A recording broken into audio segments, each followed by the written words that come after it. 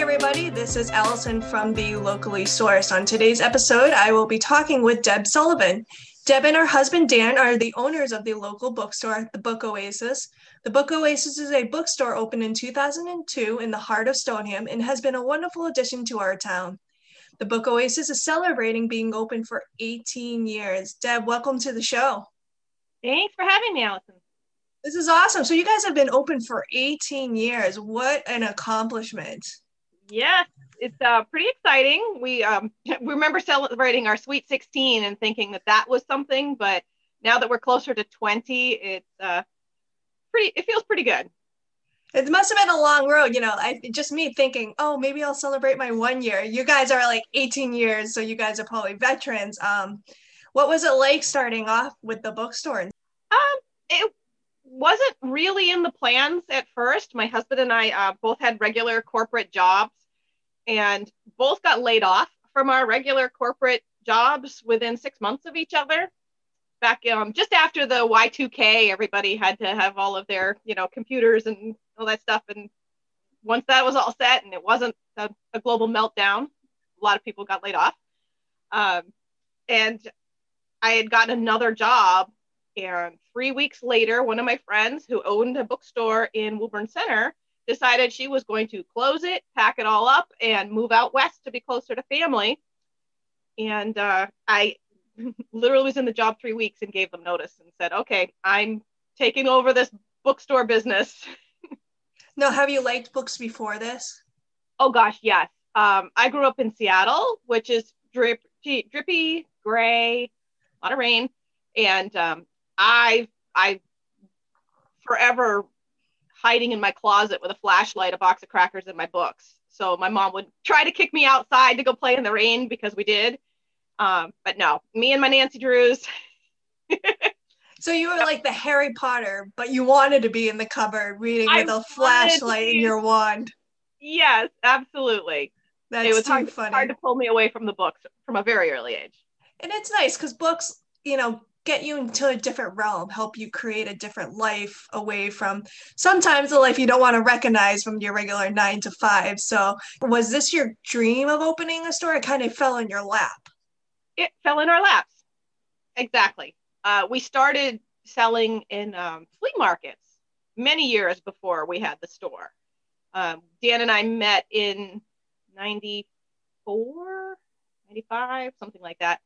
And did some flea market selling together right after we had decided we were going to date for a while, and decided that we both liked books enough that we would make a website business out of it. So way back when websites were still brandy new, we were selling online and shipping all over the world. We still have the big map with all the pins of all the places around the world that we've shipped books. So how did you do that? What was the process? Did you buy books in bulk from the publisher? How does that work? For the store, we buy from the publisher, but back then we were going to yard sales. So we were buying them for 5 or 10 cents and selling them for a few bucks here and there. And that, we still do it today. If not in COVID times, but we do still shop a lot of yard sales because you just never know what you're going to find. And you might find somebody that's just getting rid of their, 30 books of Stephen King, and you rub your hands together and try not to look too eager about it. That's too funny. And it's funny because I have a friend who is my old coworker, and she too looks for books online or through eBay. And, unfortunately, some people don't know the profit of a book, and if it's a certain hardcover or a certain binding. How did you learn about that? How did you have to take classes, or was it all just through experience and learning?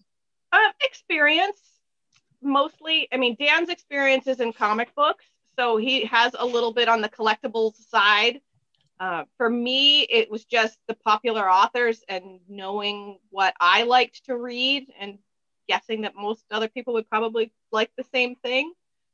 Now, do you sit online and just do the research all day, or it's kind of like what's popular at the time? Well, now we do a lot more research because it's 20 years later, and what is valuable now is completely different from what was valuable then.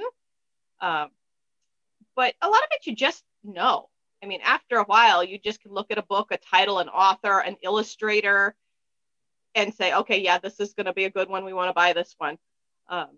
Or we'll take it in trade. We do that at the store too. Sometimes people just bring in, Great Aunt Sally's cookbook collection. And cookbooks are really fun because they're more valuable to us when they have, exchanges and notes in there and Uncle Henry's favorite soup. Don't forget to leave out the salt. That stuff is priceless. Never thought of that, to look for cookbooks and see old Nano's recipe for meatballs in there with he's like, oh, add this type of Parmesan because this is the best. So that's too funny. Have you seen a trend over the years of what type of authors and themes that people have been looking for? It changes. I mean, when Twilight was the thing, everybody was reading about vampires and werewolves, and now it's kind of trending a little bit more towards witches and zombies. It really, I mean, it just kind of depends on what people are seeing on Netflix. I remember that Twilight phase. And it's funny, my friend was a huge Harry Potter fan back then, and she would wait in the lines at midnight to buy a book. And then she'd read it that night and then go to bed 12 in the afternoon to read the Harry Potter series. It's just incredible that someone like that, the author, J.K. Rowling, started off from nothing to all of a sudden a millionaire, or however much money she makes. Do you see those books coming in now as used, or do you think people are holding on to those? Oh, no, we get them quite often. In fact, when we opened in 2002, the first Harry Potter had only come out like 6 months before. And it was still, bigger in England than it was here. But somehow we were getting kids from the Central Middle School coming across the street and asking, do you have Harry Potter yet? Do you have Harry Potter yet? And we're like, I don't even know what this Harry Potter thing is. But no, I'm really sorry, we don't. That's too funny that you say that. Back before we'd even started purchasing books new from the publishers. We were strictly a used bookstore. We didn't have any experience with publishers and distributors and any of that as far as acquiring new stock. We were really at the whim of customers bringing stuff into us or what the yard sales had to offer.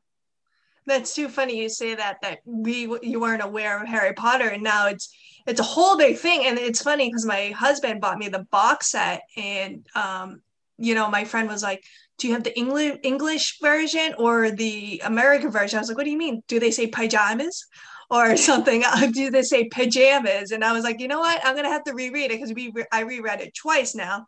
And I was like, okay, this is from the England piece because they say pajamas. So it's funny that you probably get certain copies that have the differences in the text there.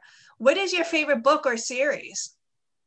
Oh, well, we love Harry Potter. And I think in our personal collection, we probably have 30 different versions of the 7 books in different languages, different, editions, the first editions, the British editions.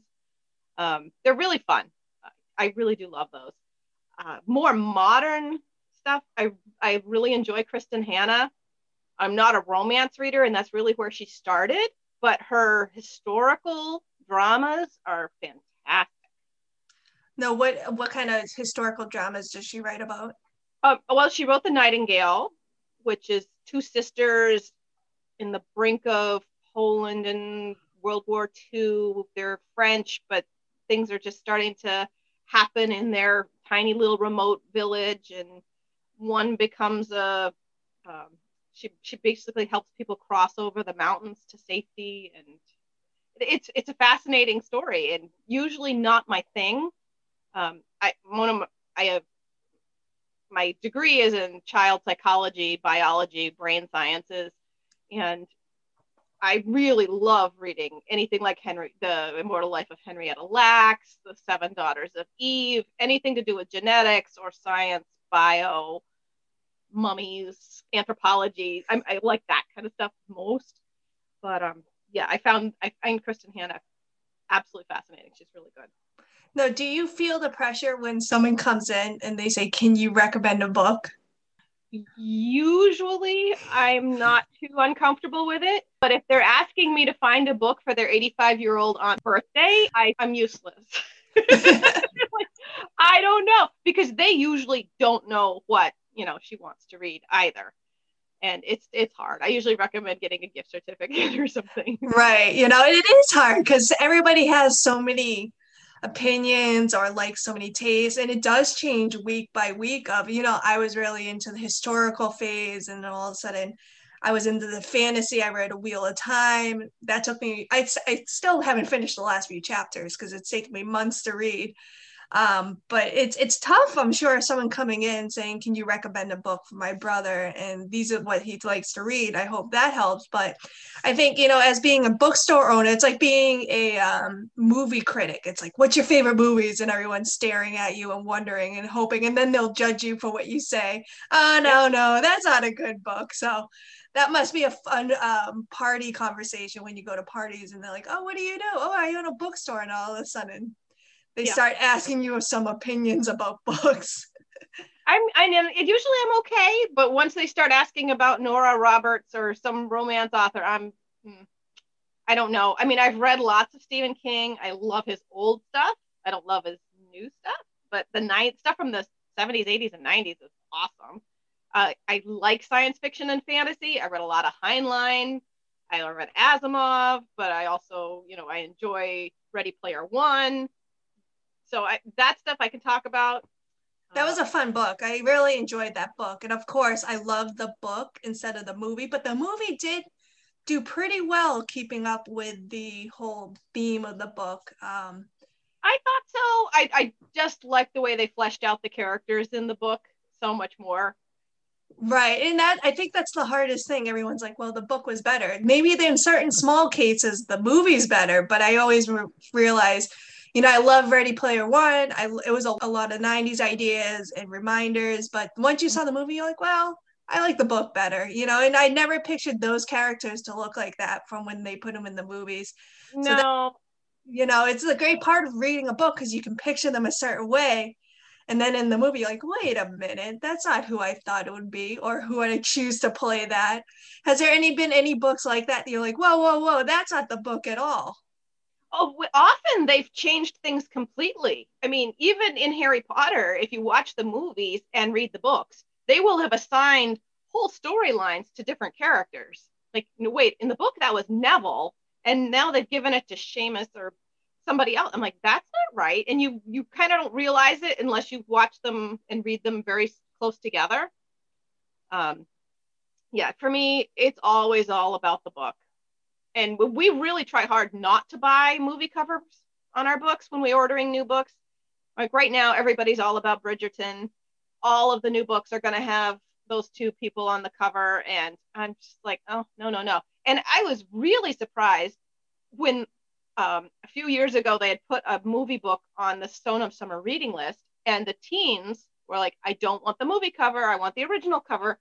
And when you have a 15-year-old telling you that they want to keep the characters in their heads alive and not be replaced by Hollywood's rendition, that just makes me feel so good.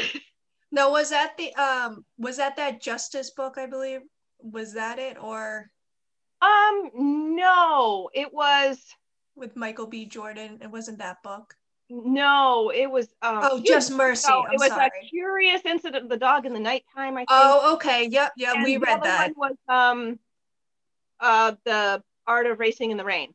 Okay, I have not read. I saw that movie. It's with Milo, some long Italian last name, I believe. Amelia. Yes. Yes, that's it. Because he was from Gilmore Girls. Have you Yeah. noticed a trend with all younger kids now becoming more interested in books over the years of owning the bookstore? Because I know when I was younger, I hated reading, but now as I get older, I love it and I'm obsessed with it. Have you noticed a trend with the ages coming in back into reading? I think, well, it's hard to say now because we don't have that many people coming into the store physically, but 2 years ago, absolutely. We would get groups of teenagers they would come in, 3 or 4 or 5 of them.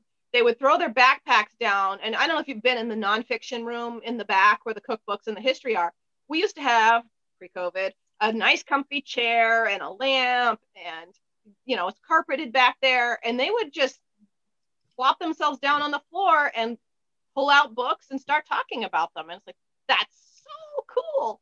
And over time, I think that yes, kids are getting more into books because it's becoming not uncool anymore. It used to be very uncool to be a book I nerd. think that's why I didn't read it. I wasn't cool, but I knew not to read. No, I'm just kidding.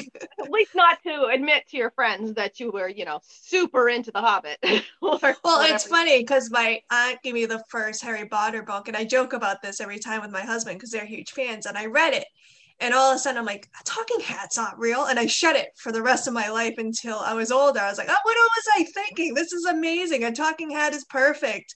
The Sorting Hat, but it's. I'm glad to see because it's hard now, of course, with the library shut down, your store having to follow certain regulations, and I'm sure not being able to go into the high school library or any library. It's Mm-hmm. tough to promote reading to kids. Have you guys done anything in that sense, hold book fairs or so forth? We do. We actually partnered with a friend of mine who owns the bookstore in Arlington. And about 3.5 years ago now, we started Fantastic Book Fairs to kind of give a local option to some of our schools instead of Scholastic or Follett or some of the other big corporate book fairs, trying to No, promote flexibility and community and the ability to um, understand what our geographic region likes and bring them something that wasn't published by Scholastic. I was just going to ask you, what is the difference between Scholastic and your type of book fairs? We purchase from all of the major publishers, so we're right on top of every new release, the new series. Between Mike and myself, we have 50 years of combined experience. So um, we feel like we really bring something different to the table, and we try really hard to be flexible. If they're like right now, it's all about diversity, multicultural acceptance, and when a teacher wants to add a book to the fair, if we can get it, we do that for them. We can satisfy author events for schools. It's a lot of fun. It's That's different now cool. though because we're all Yeah, virtual. I know. It must be hard to do. Have you been able to do any certain type of book fair now? How does are We have online book fairs? We're just doing online. We have a Shopify site. All of our books are there. There's probably 700 titles to choose from, so there's plenty of variety. But we had been asked to do an in-person fair in March and just decided we weren't quite ready for that yet. So I don't think we'll be back to those until the fall. But we do, 12 to 15 fairs each fall and spring. So it's still keeping us pretty busy. It's a different kind of work. So we do a lot of, pulling, packing, bagging up, and getting everything sorted by teacher, and making sure you didn't leave it at the wrong school, delivering. The schools have been doing car line pickups if they're not fully into classes or if they've got, a hybrid model going on, which is really nice because when the parents are already going to the school for a materials pickup, all they have to do is, add themselves to the line and get their book orders too. And then we also have people that are picking up at our stores. So it gets people that might not be from Stoneham, if we do a school in Reading or Melrose or Wakefield, is some more people visiting the store and getting to experience us. Have you noticed that with COVID now, more and more people, there's more people seeking you out in terms of looking for books, in terms of just reading more since they have the time? Absolutely. We have gained so many new customers. And when someone walks in and goes, oh, you can kind of see it in their faces because from the outside, it doesn't look quite as big and bright as it is once you get inside. So it's just nice you can kind of tell right away when it's somebody's first time in. And I always ask, oh, where are you from? Do you live here in Stoneham? And most of the time they don't because I know my Stoneham people. But if they say, oh, no, I'm from Malden or I'm from Saugus, I'm like, oh, hey, not so far. I'm so glad you found us. Try to make sure that they, feel the love. But between the reading time, puzzle time, we do games and, there's some other stuff there, baby showers, which are all, of course, interestingly drive by these days. Yeah, it's been, I'm not going to recognize any of my new customers when the mask thing comes off. That's true. You only know their eyes and eyebrows. Hopefully you have a good memory and maybe their hairdos at the least. But that's awesome because I noticed when COVID hit, I started reading a lot and a lot. I got to catch up on books I really wanted to read. You know, I keep a diary or journal of all the books I read on Goodreads. I'm like, I don't even remember reading that one a while back. So that's unfortunately COVID has its negative impact, but for you guys, it seems to be helping you guys out a lot. What was it about Stoneham that you wanted to have a location here, or was it just the place where it worked best for you and your husband? Well, we live in Woburn, so we wanted to stay within about 5-ish miles of home just to make it easy to commute. And the place that we started in Stoneham about 650 square feet. It was a very small little. It used to be actually a guns and ammunition store. Our first store was actually the little tiny place next to Hairmate Salon on the corner of Montvale and Main. Okay. But then it was Sugar Plum Parties, and then right now they went out of business, and now it's the hair salon has actually moved over into that space.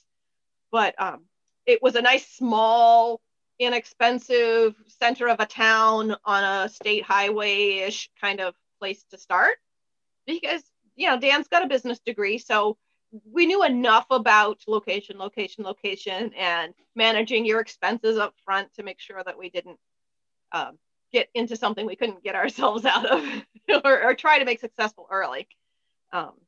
And we stayed in that 650 square feet for 2 years and then moved 2 blocks down the street to the next building in January, just after a blizzard.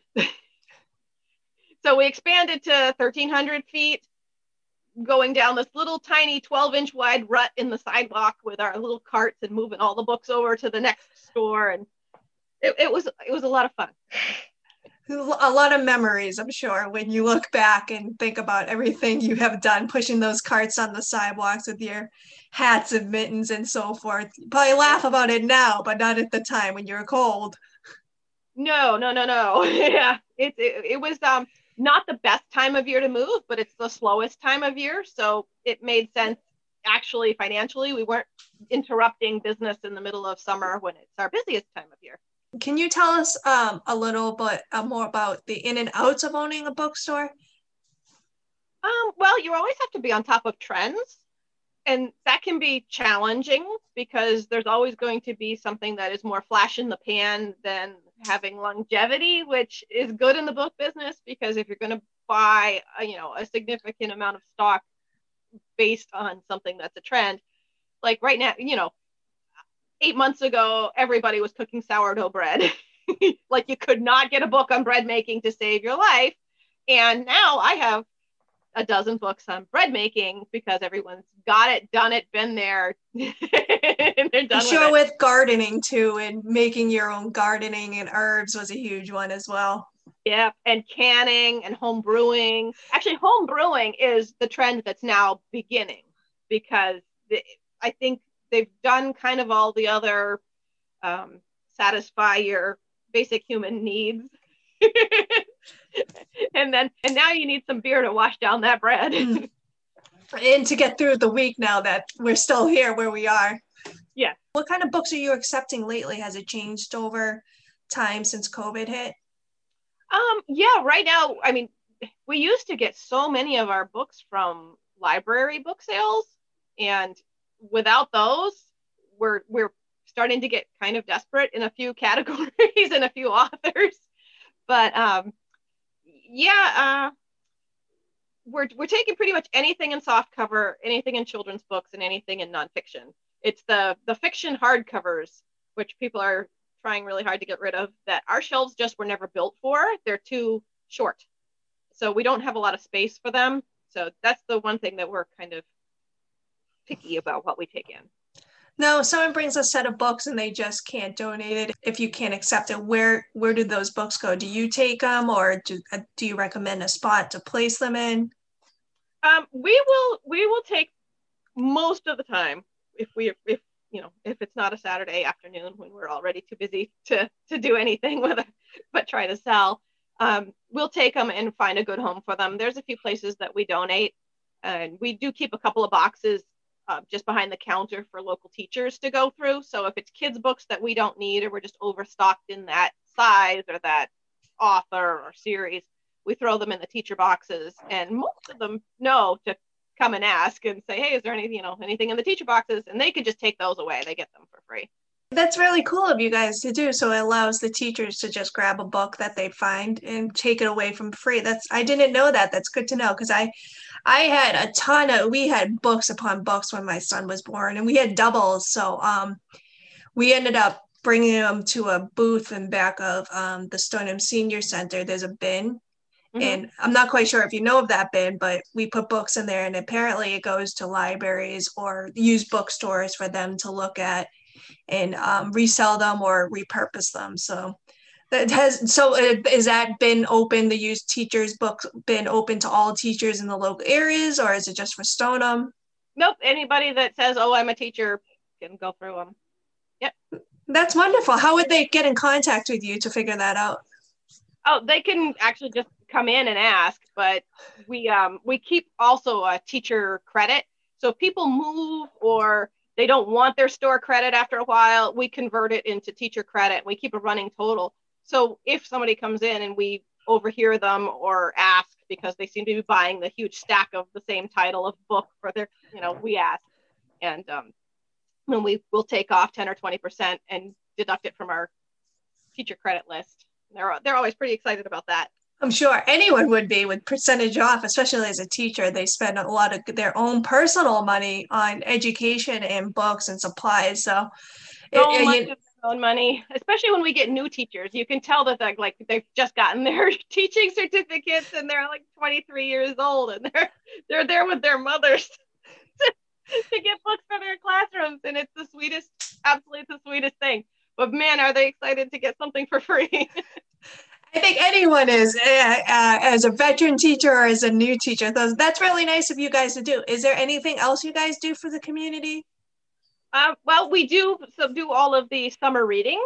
So we work with especially in Stoneham, we work with the head of the English department and try to get, books on those lists that are actually attainable. Sometimes those lists don't turn over as much as we would like, and they become hard to acquire the books. So we like to have a first glance at those before they actually get out to the parents and the kids. And it's become actually a pretty big part of our summer sales.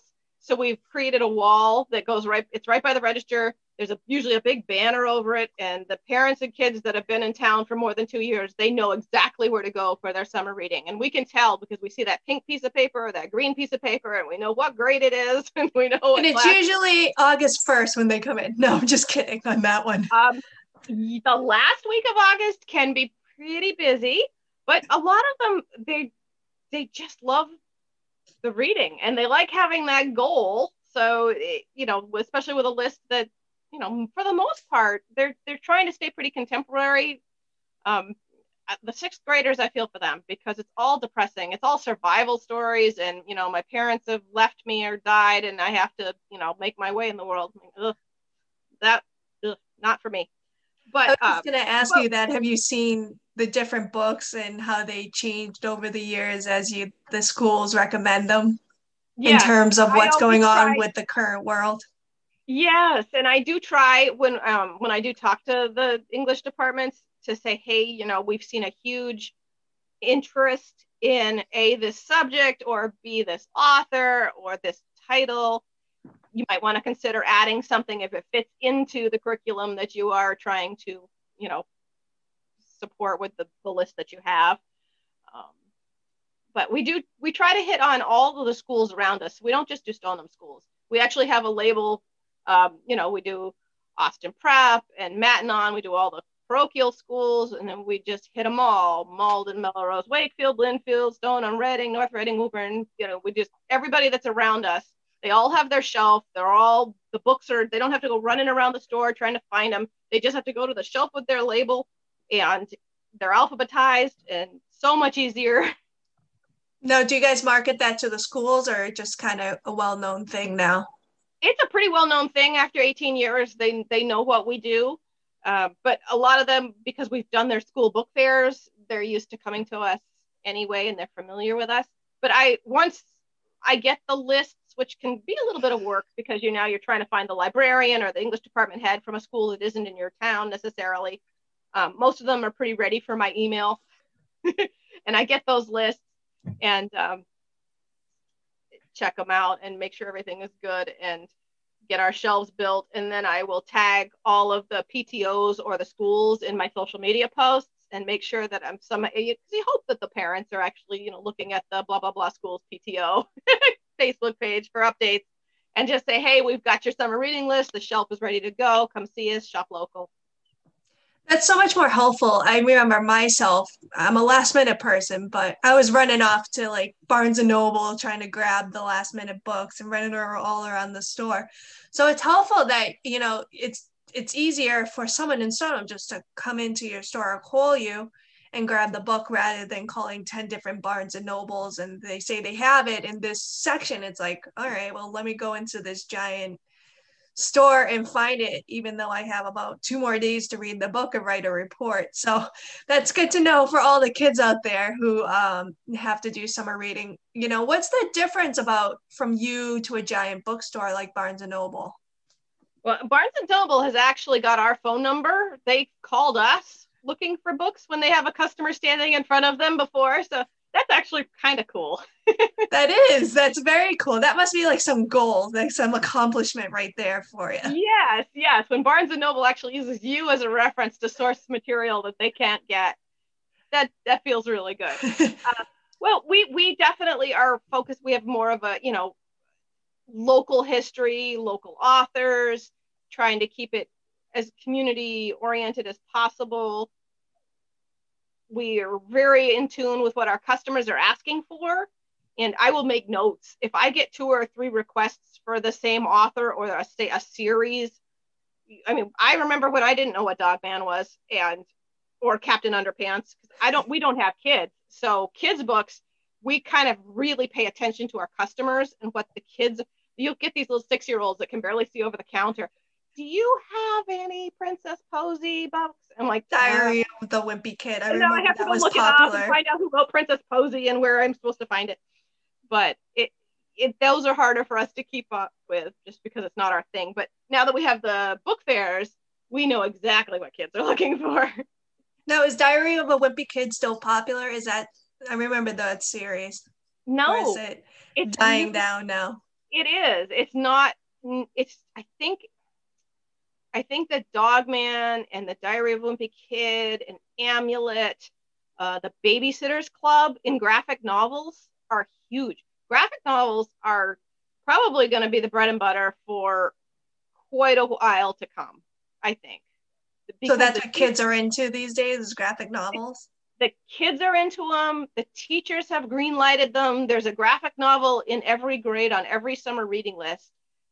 It might be March, so it's the March on Washington series. There's a graphic novel series that's kind of that 1960s history, but it's still a graphic novel, so kids will read it. I remember there was a graphic novel out about the concentration camps. I forget the name of it. I believe the character was a mouse. Oh, Mouse.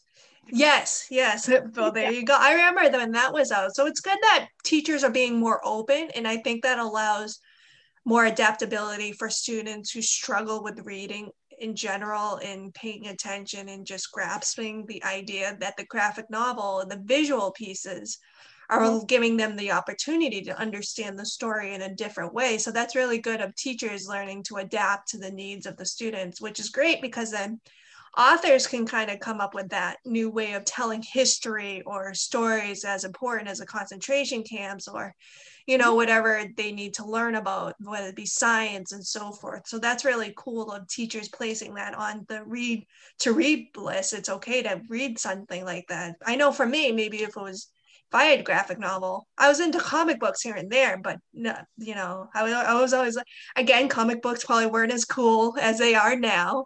Mm-hmm. But it's nice to see that changing over time. You know, you just don't have to sit and read all these letters. You have the opportunity to look at the visuals and get a better understanding of the story. Yeah, and they're making graphic novels now for everything. I mean, you can buy the Diary of Anne Frank in a graphic novel. They have Shakespeare in graphic novel form, which is a great introduction because a 12-year-old can read that. And before they're required to read Old English in high school, they've got a basic grasp of what Shakespeare was trying to do, and they've got the visual to go along with it. I think it's a fantastic starting point for so many kids. Our next challenge, of course, is weaning them off the graphic and getting them into more and more prose. And, you know, that's a little bit more of a challenge because those books still tend to be kind of young. And I think when you've got graphic novels being read by everyone from 6-year-olds to 14-year-olds, getting something that's now much less visual and a lot more mental is a challenge. Right. Yeah, no, that's true. But I think, you know, it's the only thing is it's nice that, you know, if a child has struggled writing, it allows them to think maybe I could be a writer by doing a graphic novel or drawing pictures and telling my own story. But again, you're right. It's probably going to be, it'll be difficult to transfer from seeing the visuals to just reading and then making the visual yourself in your creative mind. That can be hard as well. I know for me, I struggle with that when reading. I visualize one thing and then it's like I got to go back and reread the same sentence 10 more times just to know what's going on. So yeah, it's I'm sure the teachers are teaching techniques to do so. So that's, but do you guys ever think you'll ever carry like comic book? We do actually have some like Marvel comics. We have a small box of regular old, you know, stapled binding comics because my husband was a comic book dealer way back in the day. We used to have lots, hundreds and hundreds and hundreds of comics. And again, sometimes you get lucky and you go to a yard sale and there's, you know, somebody's just getting rid of them all. And the dealers, of course, and the collectors would come in really fast and pretty much wipe out all the good stuff. So now we're down to, you know, maybe 100 comics in the store. There's Comically Speaking in Reading. So I guess for you guys, it might be easier just to stick with books if they're already, they already have an array of comics, you know. So just moving on, what is the difference between you guys in shopping locally compared to Amazon? I know that's probably a big question you've gotten a few times. I've read it a few times in a blog. Well, when, you know, we were all shut down back in March of 2020, we were still delivering and prioritizing books and education and community and making sure that, you know, if we couldn't get it, we would get it for you and get it to you safely and relatively quickly. Amazon deprioritized books and focused only on cleaning products, which I can understand, but not necessarily good for the community's mental health. So we've worked really hard to make sure people understand that, you know, we're in this for the long haul and we're, you know, going to support everything we possibly can community-wise. I mean, Amazon doesn't give your teachers free books, and they're not there for recommendations for, you know, Great Aunt Mary's birthday party, and unless you're connected through like Facebook and they're tracking all your searches. Yeah, that just creeps me out. It creeps me out as well, but everyone seems to have an Echo device, so I do not. We do not have anything in our house that is tracking. It's bad enough that your Wi-Fi sends everything right to the computer and it shows up at my Facebook feed the next day. Yeah, that it's so funny that happens because I use the work Facebook and I'll be looking something up like a pet supply, and all of a sudden I see ads for pet supplies on Facebook. I'm like, that's scary right there. But, you know, did you want to kind of go a little further into the difference between supporting you in terms of helping out the community and Amazon Smile? I know I read a little bit blurb about that on your website as well. Yeah, we always try to tell nonprofits, you know, like we're going to be working with the Boys and Girls Club, they have, big Amazon Smile thing on their page. And I sent them an email after we donated to them, for the year end. And I said, hey, not for nothing. I know Amazon Smile, probably makes you guys money, but for the book lovers that are trying to support the Boys and Girls Club, how about working with us? And we'll give you, 5 or 10% of every sale instead of a half of 1%, which isn't very much. And it keeps everything local, and they're supporting us, and then they're supporting you because they're supporting us. And so we're working that out. We try to make sure our people do understand that we give back a lot, and Amazon, not so much. Have you noticed that more people or more nonprofits are reaching out to local businesses to do fundraising rather than turning to Amazon Smile? I think so, yeah. It's funny, we had worked with the Stoneham Bank, and they had, I don't know, it was maybe 2 years ago, we're driving to the store from home, and we're coming down Montville Avenue, and their whole window, the whole front of the facade was a big, huge Amazon sign saying, open an account, get an Amazon gift card. And I'm like, this is the Stoneham Community Bank. Why are they not giving away gift cards to the Book Oasis, Gaetano's Restaurant, McDonough's Liquor Store, Stoneham Sports, anything at all besides Amazon? So we wrote them a few letters, and then this year they actually reached out to us, which was really cool. And they had picked a few local businesses, and they had a program where if somebody walked into the bookstore and said, oh, Stoneham Bank sent us, we would give them a $10 gift card, and Stoneham Bank would reimburse us for the $10. So the customer got $10 in books, we got $10 from the bank, and they were helping support the community and a local business, which I thought was just brilliant. I mean, it's a great idea. That's really cool, because I think now with COVID in session, a lot of people want to know how to give back to local businesses with COVID hitting and everybody recognizing that these local businesses are slowly shutting down, unfortunately. They want to know how to support their community and keep these businesses open. So, because unfortunately, once this is done, there would be a lot of vacancies and a lot of stores shutting down. So I think it's nice that, as you go on, you guys are partnering with all the local businesses in town. And do you, in addition to that, do you partner with the Stoneham Library? Is there anything you guys do together? Yeah, actually, I have been working, the Stoneham Community Development Corporation, the CDC, we're starting a Stoneham Reads program. So it'll be one community, one book. We're working with the library, the Historical Society, and a couple of other local Stoneham anti-racism awareness groups, and the high school, to start our own Stoneham One Read type program. So this year the book is going to be stamped by Jason Reynolds, and it's going to be a small program because it's going to have to be a virtual program, and because it's our inaugural event, and it's the first time we've actually done this in Stoneham. It's going to be kind of a pared down, smaller program, but next year we're hoping to really go gangbusters on it. And really, now, what does that entail? Is it like a book group, or?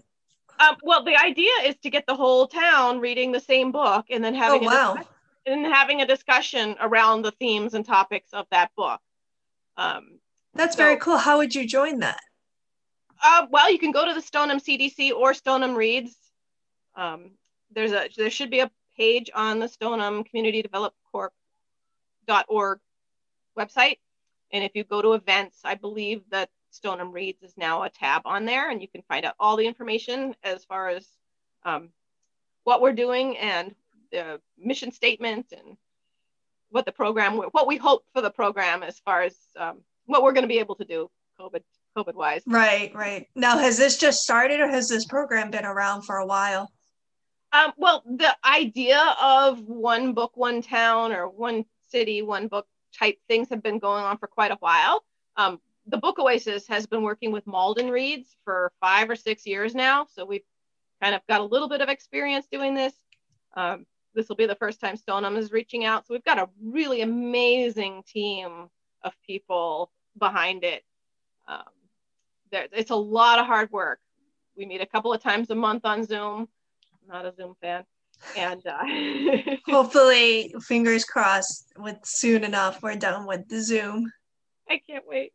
But, you know, discussing how to get financing and get some community support and who to contact and how we're going to do this. And I mean, Rachel, the children's librarian at Stoneham Library, and myself are kind of working on the companion books because, you know, the book is generally an adult book, and then you try to find some books that'll fit the pre-K, the middle school, the grade schools that kind of have that same theme, so everyone can kind of have the same discussions. I think it's going to be a lot of fun. I'm really excited about it. Now, was that book chosen because of what's going on currently in the politics and the news and so forth? Yes, but I think mostly we kind of picked it because the high school was already going to be doing a program with this book. And we thought that instead of just having the high schoolers do it, maybe we should get the whole community involved. And it's a quick read, but man, it's a fantastic book. We chose, even for the adults, to do the YA version of the book because the original Stamped from the beginning is very dense. It's very, I actually started listening to it on audiobook. It's very detailed oriented. Even just listening to it, I had to go back and rewind it and re-listen to certain parts just to ensure I get all the details and all the facts to just for myself, even if I was to talk about it. You're right. It's very, very in-depth, just starting off. I haven't finished it, unfortunately, but maybe I'll consider the YA version as well once I read this. Pick up the YA version. It's so readable, and he's really speaking to, you know, the 18-year-old of today, and it's just fantastic. I think that's a wonderful way to bring the community together of all ages, and you're finding companion books to go along with the theme, and that's awesome because it promotes reading in families and hopefully discussions at the dinner table or in the weekends. Let's go in the park and read together. So that's really cool. Did you guys want to just discuss how we can access an audiobook through you guys instead of grabbing it on Amazon or other places? Yes, we actually have, we've partnered with Libro.fm, and they provide all of the same audiobooks that Audible does, except that you own that book forever. Whereas Audible, you might lose that book if they stop paying the rights to it. Libro.fm it's DRM free, so they own the books. You own the book. You could keep it in your library for a dozen years. It's the same price. It's the same quality and quantity of available titles, and it supports the bookstore. So when they go into it, they can purchase books by you guys and you guys would receive the profit, correct? Yep.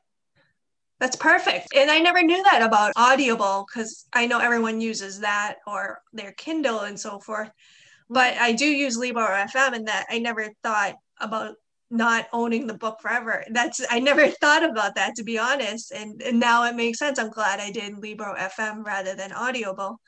If you start to read a series, because you might get to book 3 or 4 and you're like, I don't remember something about this character, this relationship. Now you can go back to book 1 because you still own it. That's perfect. And I do that sometimes. I'm like, I don't remember that happening. Why are they doing this? And then you have to go back. So It's nice to have the book forever. And, it's once you have that book, it might promote you to buy the physical copy, even just to have in your section. Yep. So I always listen to audiobooks while driving in the car or just going on trips. So that helps. Yes, we listen to a lot of books on CD. We used to. Every time we took a road trip, we'd have 3 or 4 in the car. Is there any books you guys really had fun with listening to, especially when they do like the accents or the characters? Offhand, I don't really remember, but I do know that we started a Catherine Coulter FBI mystery that, it's just, I like mysteries. I figured, okay, it's not going to be too much romance. And Dan was like, that was really good. We actually found 2 or 3 more because it's a very long series. So we've listened to 2 or 3 of those and very much enjoyed them. We tried listening to some of the Harry Potter on audio, and it's okay. It's not the same. It's not the same. I would still really rather read it. It's funny because they did a reading with all the characters from the movies to read the audio, and I was like, I still like the books and the movies better. Yeah. Did you happen to see that girl who received the Harry Potter in Braille? Have you seen that news clip? I have not, no. Yeah, take a look. It's really neat because I'm not quite sure if they offered it in Braille, but for her, I think they specifically made it customized in Braille so she could read the whole series. It was really heartwarming. It'll bring a tear to your eye. Oh, I will definitely look that up. But it's nice. Like audiobooks are perfect because sometimes I can't always concentrate if I read a page or two at night and I just fall asleep. So audiobooks keep me up. I can listen to them while doing laundry, doing the dishes, or going for a walk instead of just listening to music over and over. So that's awesome that people can support your store through audiobooks as well. So that's just good for know. And we can put that link in the bio when we post this podcast. So thank you for sharing that. Any goals for the future? Another 18 years? Yes, another 18 years. Well, maybe another 10. And then maybe we'll start looking for somebody that wants to run a bookstore for us. So you're taking interns, is that what you're saying right now? Apprenticeship? Not yet. It's hard because we're really trying to keep it to 6 people at a time in the store plus the 2 of us, right, which is less than what is allowed, but I just want everyone to feel safe. So we're about half of what we're actually allowed to have right now. And I think we're going to keep it that way for a while. We do take appointments on our website. People can just sign up for a time period, a 30-minute time block, and pretty much have the store to themselves, or for their families if they want to sign up for a 4-person appointment. That's like a book lover's dream to have just a bookstore to themselves, all access. I know. It's so different than, a few years ago when we might have 30 different shoppers in it on a Saturday at one time. I mean, you would be like, excuse me, trying to get past on the aisles and stuff. And are you guys looking to increase the your location or kind of stay where you are? Well, see what happens. We have looked at a couple of other locations. In Stoneham or another town? 2 in Stoneham and 1 in another town. We do get people from other towns coming to us and say, hey, by the way. Do you mind opening a new location, adding or on? Just moving, we'd like to have. But that's great because it just shows the importance of having a local bookstore in any town. There's a need, there's a want, and that's wonderful that people are looking for you to move to their town, and really utilizing your resources and supporting the community in that sense rather than going to a big box store or opening. People come in and say, oh yes, we've moved here a few months ago, and the fact that there's a bookstore is what made us move to Stoneham. The fact that our existence affects somebody else's decisions is mind-boggling.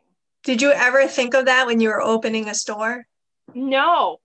And it still gets to me, when I realize that when someone walks through our door, they made a conscious effort to say, I'm going to a bookstore today. I'm going to the Book Oasis today. And they may have come in every week for months, for years, but we're still part of their daily to-do list.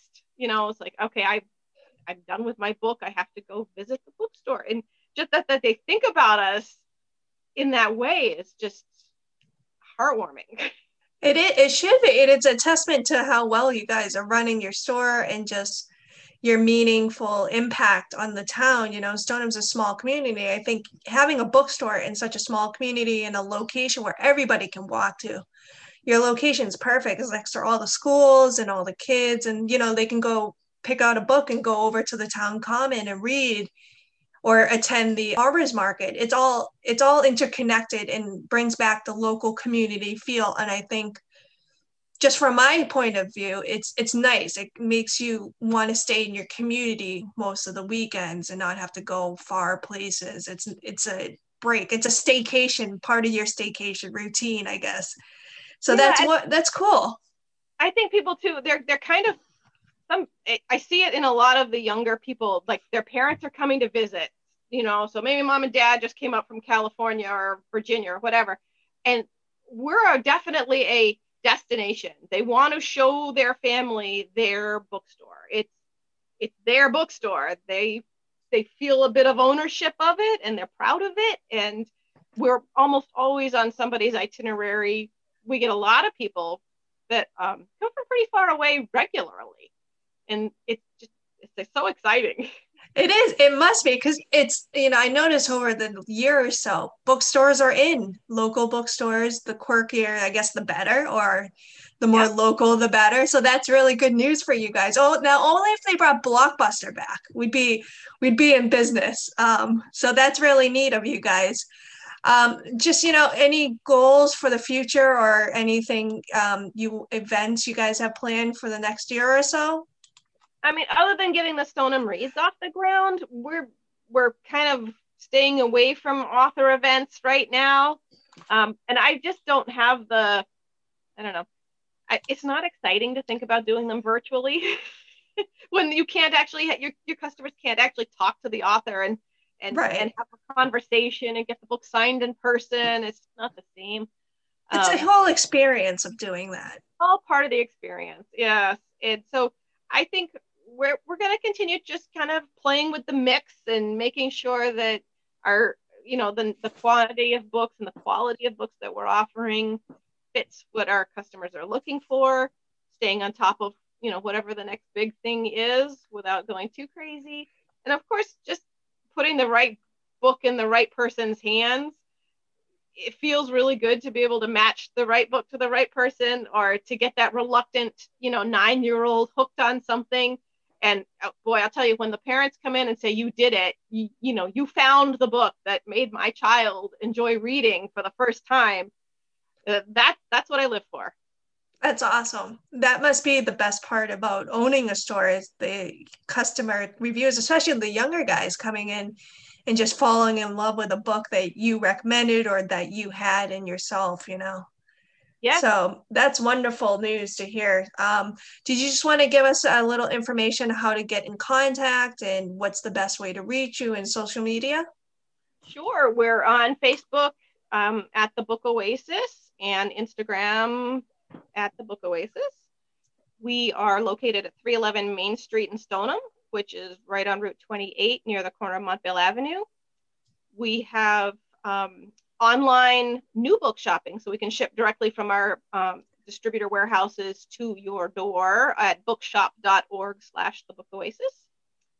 And you can make appointments and view us on our website at thebookoasis.com. Well, thank you for being on the show, Deb. I appreciate it, and congratulations on 18 years. That's a huge accomplishment. And we hope to see you in a huge facility in Stoneham, maybe 3 levels high.